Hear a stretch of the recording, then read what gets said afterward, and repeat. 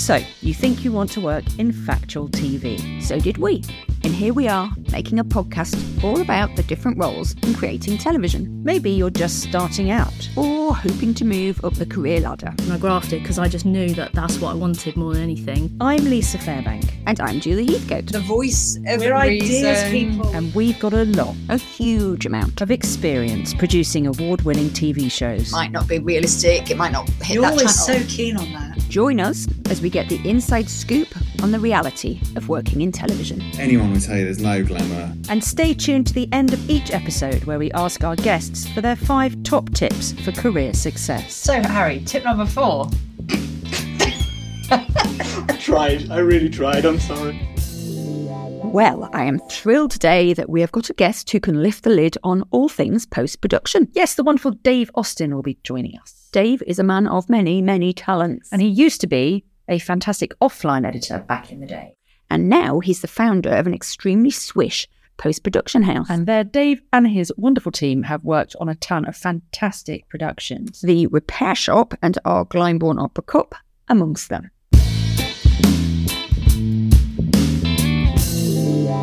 Hello, Dave. Lovely to have you here at our podcast. We should start by you telling us what you do and what your company is. So I run a company called The Edit, which is a post-production facility in Brighton. And what kinds of shows do come through? Like, name some shows that people have heard of that Yes. been through your doors. So we were on The Repair Shop, Saving Lives at Sea, Interior Design Masters, lots of kind of primetime BBC or Channel 4, what we call factual entertainment series. And then we also sort of work on, the odd lovely documentary, which, you can really kind of get your teeth into those and get excited about them. So usually about something, really important. So we've got a good sort of mix. At what point do you get involved and then stop being involved in the kind of process? Post-production is basically anything that happens after filming in my head. So filming happens, all the data gets collected off those cameras, put on drives, and then comes through our letterbox. Yeah, so we take it all the way up to delivery to the channel. It's pretty much the last thing before it gets transmitted. So the camera stops rolling and that's where you take over. We take over, yeah. So post-production facility takes hold of your rushes.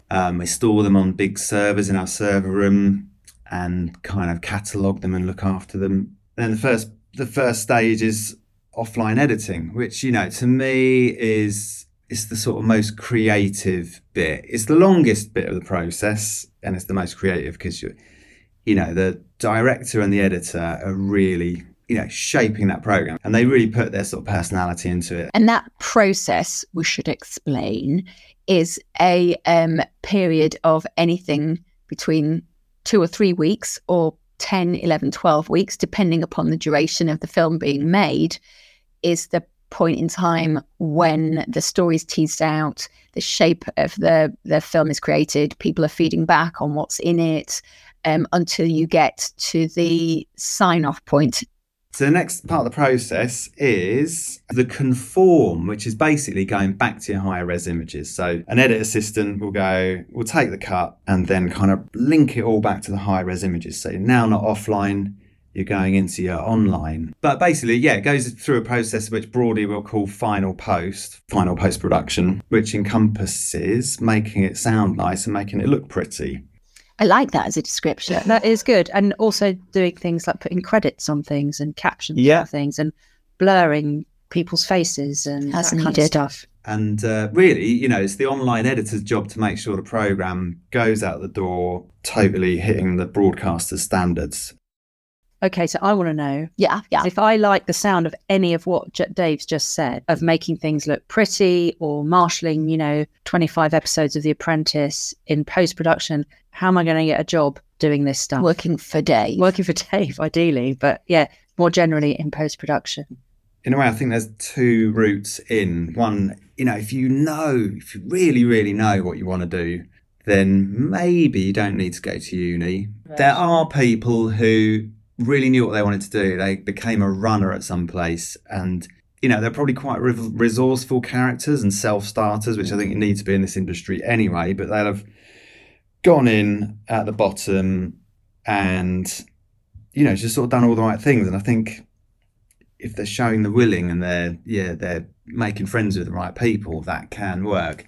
However, I suppose actually, if I'm being really realistic, there's a large percentage of people in our industry who have got degrees, and that does open a door as well. But I suppose the reason I said, maybe you don't need a degree, because back in the day, they were quite poor actually, and people came out of them knowing not a lot, but they have improved massively. I think getting in post-production, what I'm looking for is somebody who has got one foot in a kind of creative bent and one in a technical camp. And actually, I'm not that bothered if their degree is in TV necessarily, but if it's in something that sort of shows me that they're a logical thinker and a problem solver.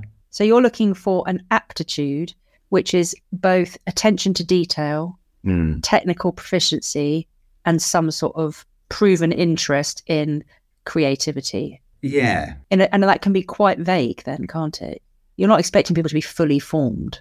No, absolutely not. No. So, the route in our company, for example, is that someone's most likely to come in as a runner. If they do well in that role, I think being a runner is a really important role, because you get to show that you're up for it and you're dedicated, and your character comes across. And if you come across well and don't just treat it as like, oh, I'm just at the bottom of the pile sort of thing, then I think that's when the opportunities open up for you. So yeah, if a runner does their job well, then we'd usually then promote them to be like a junior edit assistant.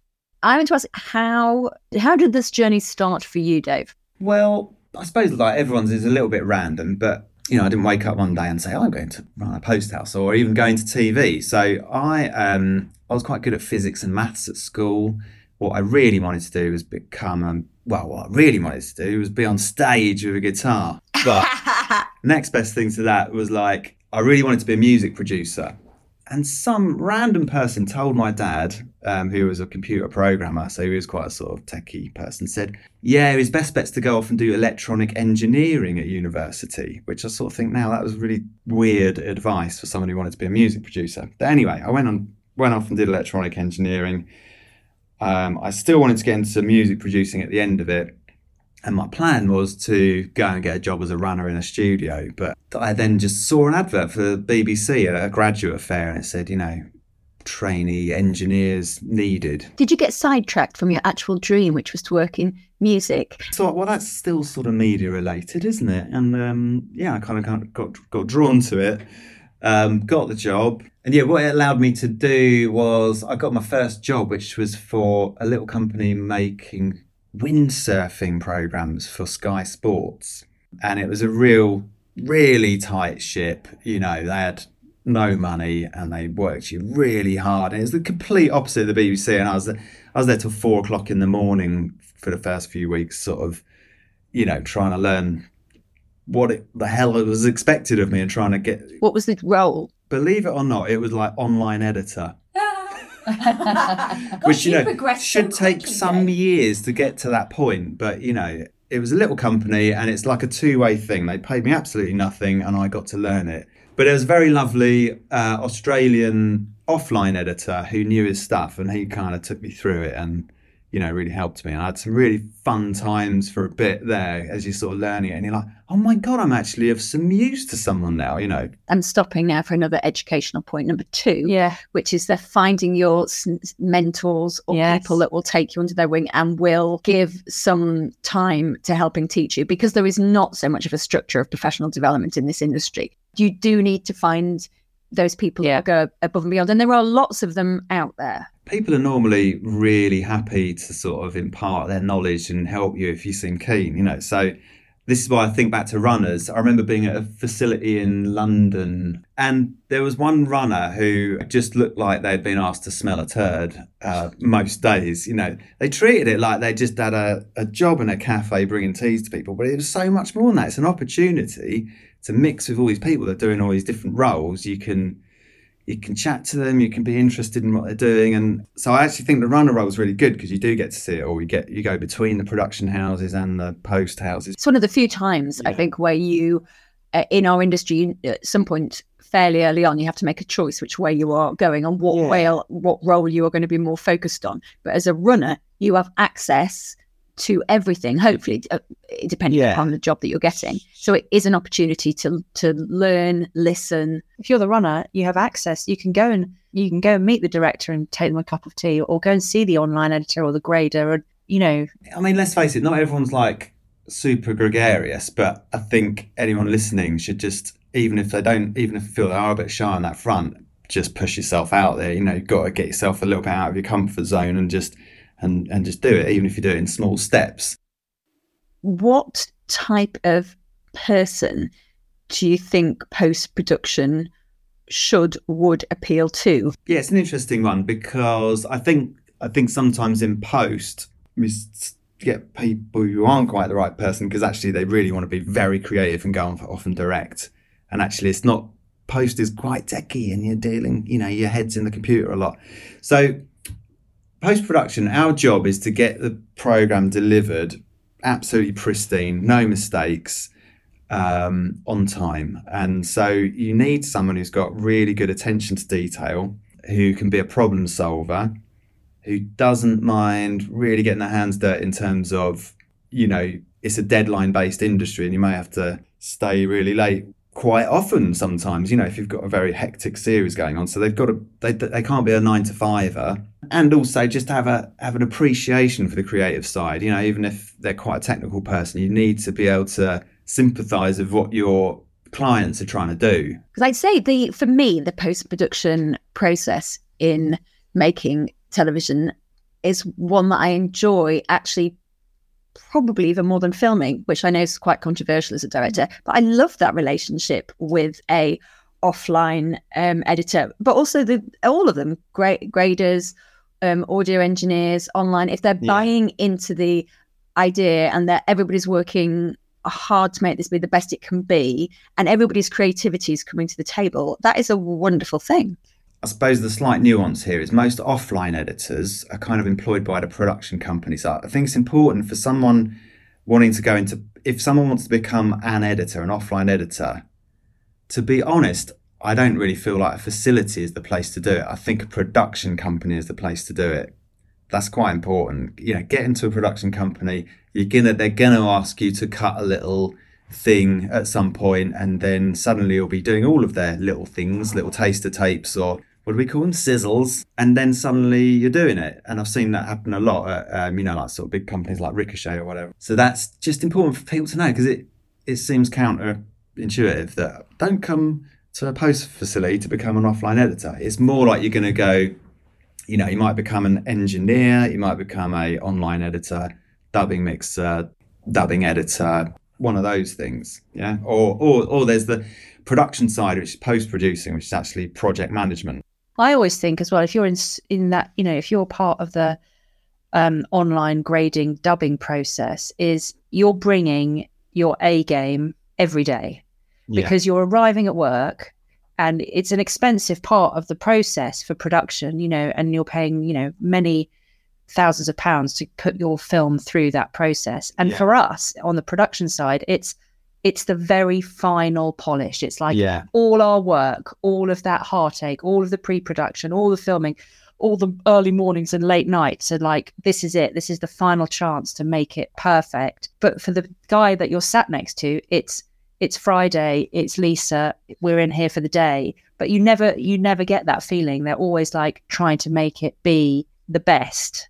Yeah, and I suppose that's the little extra thing that I would be looking for in someone kind of into post. You know, they can have all the technical expertise, they can do the job, but do they actually give a shit about the product that the client's trying to make? Are they getting excited about it and sort of caring about it?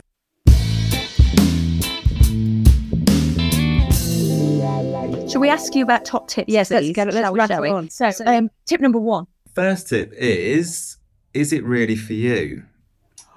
Controversial. Are you really interested in being in this industry? Because I think a lot of people are drawn in by a celebrity aspect and maybe glamour, and quite frankly, anyone would tell you there's no glamour, and you know, it's bloody hard work. And also I think, you just got to ask yourself, if you really genuinely, are you sort of after the accolade or perhaps the promise of earning lots of money if you get to the top? Are you, or do you really like making films, you know? I like that. Tip number 2. Tip number 2 is get your CV right. Because there's almost, and maybe these are just personal to me, and you might have other kind of clangers that you just see and you go, but the first one is, don't say you're a DOP when you've just graduated, director of photography, because it just sounds, you might have been the DOP on the college thing, and you might have done a bloody brilliant job, but it just sounds like you're bigging yourself up too much. You know, you've probably still got a lot to learn about the industry. So, Yes, I've definitely seen that. I was thinking maybe put aspiring DOP, or, you know, the other thing I get a lot of is people on their CVs put about 15 different job titles, and that's an instant put off. You know, they'll say editor, director, producer, DOP, DIT, whatever, and you're like, oh, what do you want to be? I don't know. And it's, I mean, we do multitask in this industry, but you kind of want to know what this person really wants to do. So we are clearly a creative visual industry, and I still get some very dull looking CVs that are just sort of, you know, been knocked out on Word, and but then you get other ones that are designed quite nicely, and I sort of think, oh, you've gone to the effort to make it look good. Agreed. But don't go nuts. The last thing on the sort of CV front, or when you're interviewing, is if you haven't got some sort of evidence of the fact that you're into this industry and you're into making films and that, then why are you there? Because I feel like I can sort of see through that and go, well, you haven't done anything. I was like, oh yeah, I was thinking about doing a music video. I don't want to go down the route of sort of dissing that, but have something to show, basically, show that you've tinkered. Do we have a tip number 3? Or tip number 3 is be prepared to start at the bottom. And this sort of goes back to the DOP on his CV thing. And I don't mean to sort of be condescending, but even if you've learned a great deal on your course, and I'm sure I've seen people come out of, say, Brighton Film School doing amazing things, you know, but they don't necessarily know how business works or how a company works. And, you know, I think you've just got to sort of step back a bit. It's okay to start as a runner for reasons we chatted about earlier. And actually it's a positive because you get to know people and get to see what role might suit your personality the best. So, yeah. Start at the bottom. And also you can, if you're half decent, you won't be there very long. Yes. Tip number 4. Steer your career. Oh, hello. That sounds quite deep. Oh my God, can you help me in that department? We did sort of chat about this before, but what I'm saying is that your career progression comes from you. People will give you a helping hand, but you've got to ask for it and you've got to show willing, and maybe put in some time out of hours to go and mess around in that edit room. It's kind of been a self-starter, I guess. Yeah, I think that's good. It's got one more to do. Oh, is that only 4? I can't count. Learn to count is the top 5 tip. I suppose 5 is kind of a bit mixed up with the others, but it's build up your contacts. So what I mean by that is, again, just be really interested in what other people are doing. They could be your future job prospect. So everyone who you interact with is someone who, you know, you might work with in the future. So just build up your network. Did you want to have a sneaky number 6? Yeah, little number 6, which is... I mean, you're ruining the format, but I think we should go with it. Do it. We have a motto in our company, which is there's no such thing as a silly question. So I just always think people coming in think they need to know it. So just ask if you're not sure. And kind of on the same tip, own your mistakes. Just own up to them, because I think people prefer that than the sort of slight feeling that you might have covered them up. And that one at the end is actually... is crucial, because it sort of builds up a trust in a relationship, and our business is all about relationships, and it is all about trust, and it is all about you wanting repeat business, whether it's as a company or as a freelancer. And you do that by showing that you will accept when you've got things wrong. Dave, you've been really good. I want some more career advice. Should we just get him to mentor us? Can he be my mentor, please? And you could help me steer my career. I like that as a little phrase. Too late. It's too late for me. But it's not too late for people listening to the podcast. So that's good news. Thank you very much, Dave. Thank you. So that's it for this episode of Is TV For Me? We'd love you to join us again. And there's lots more info on our website, or check us out on Instagram. And do listen out for more from us wherever you get your podcasts.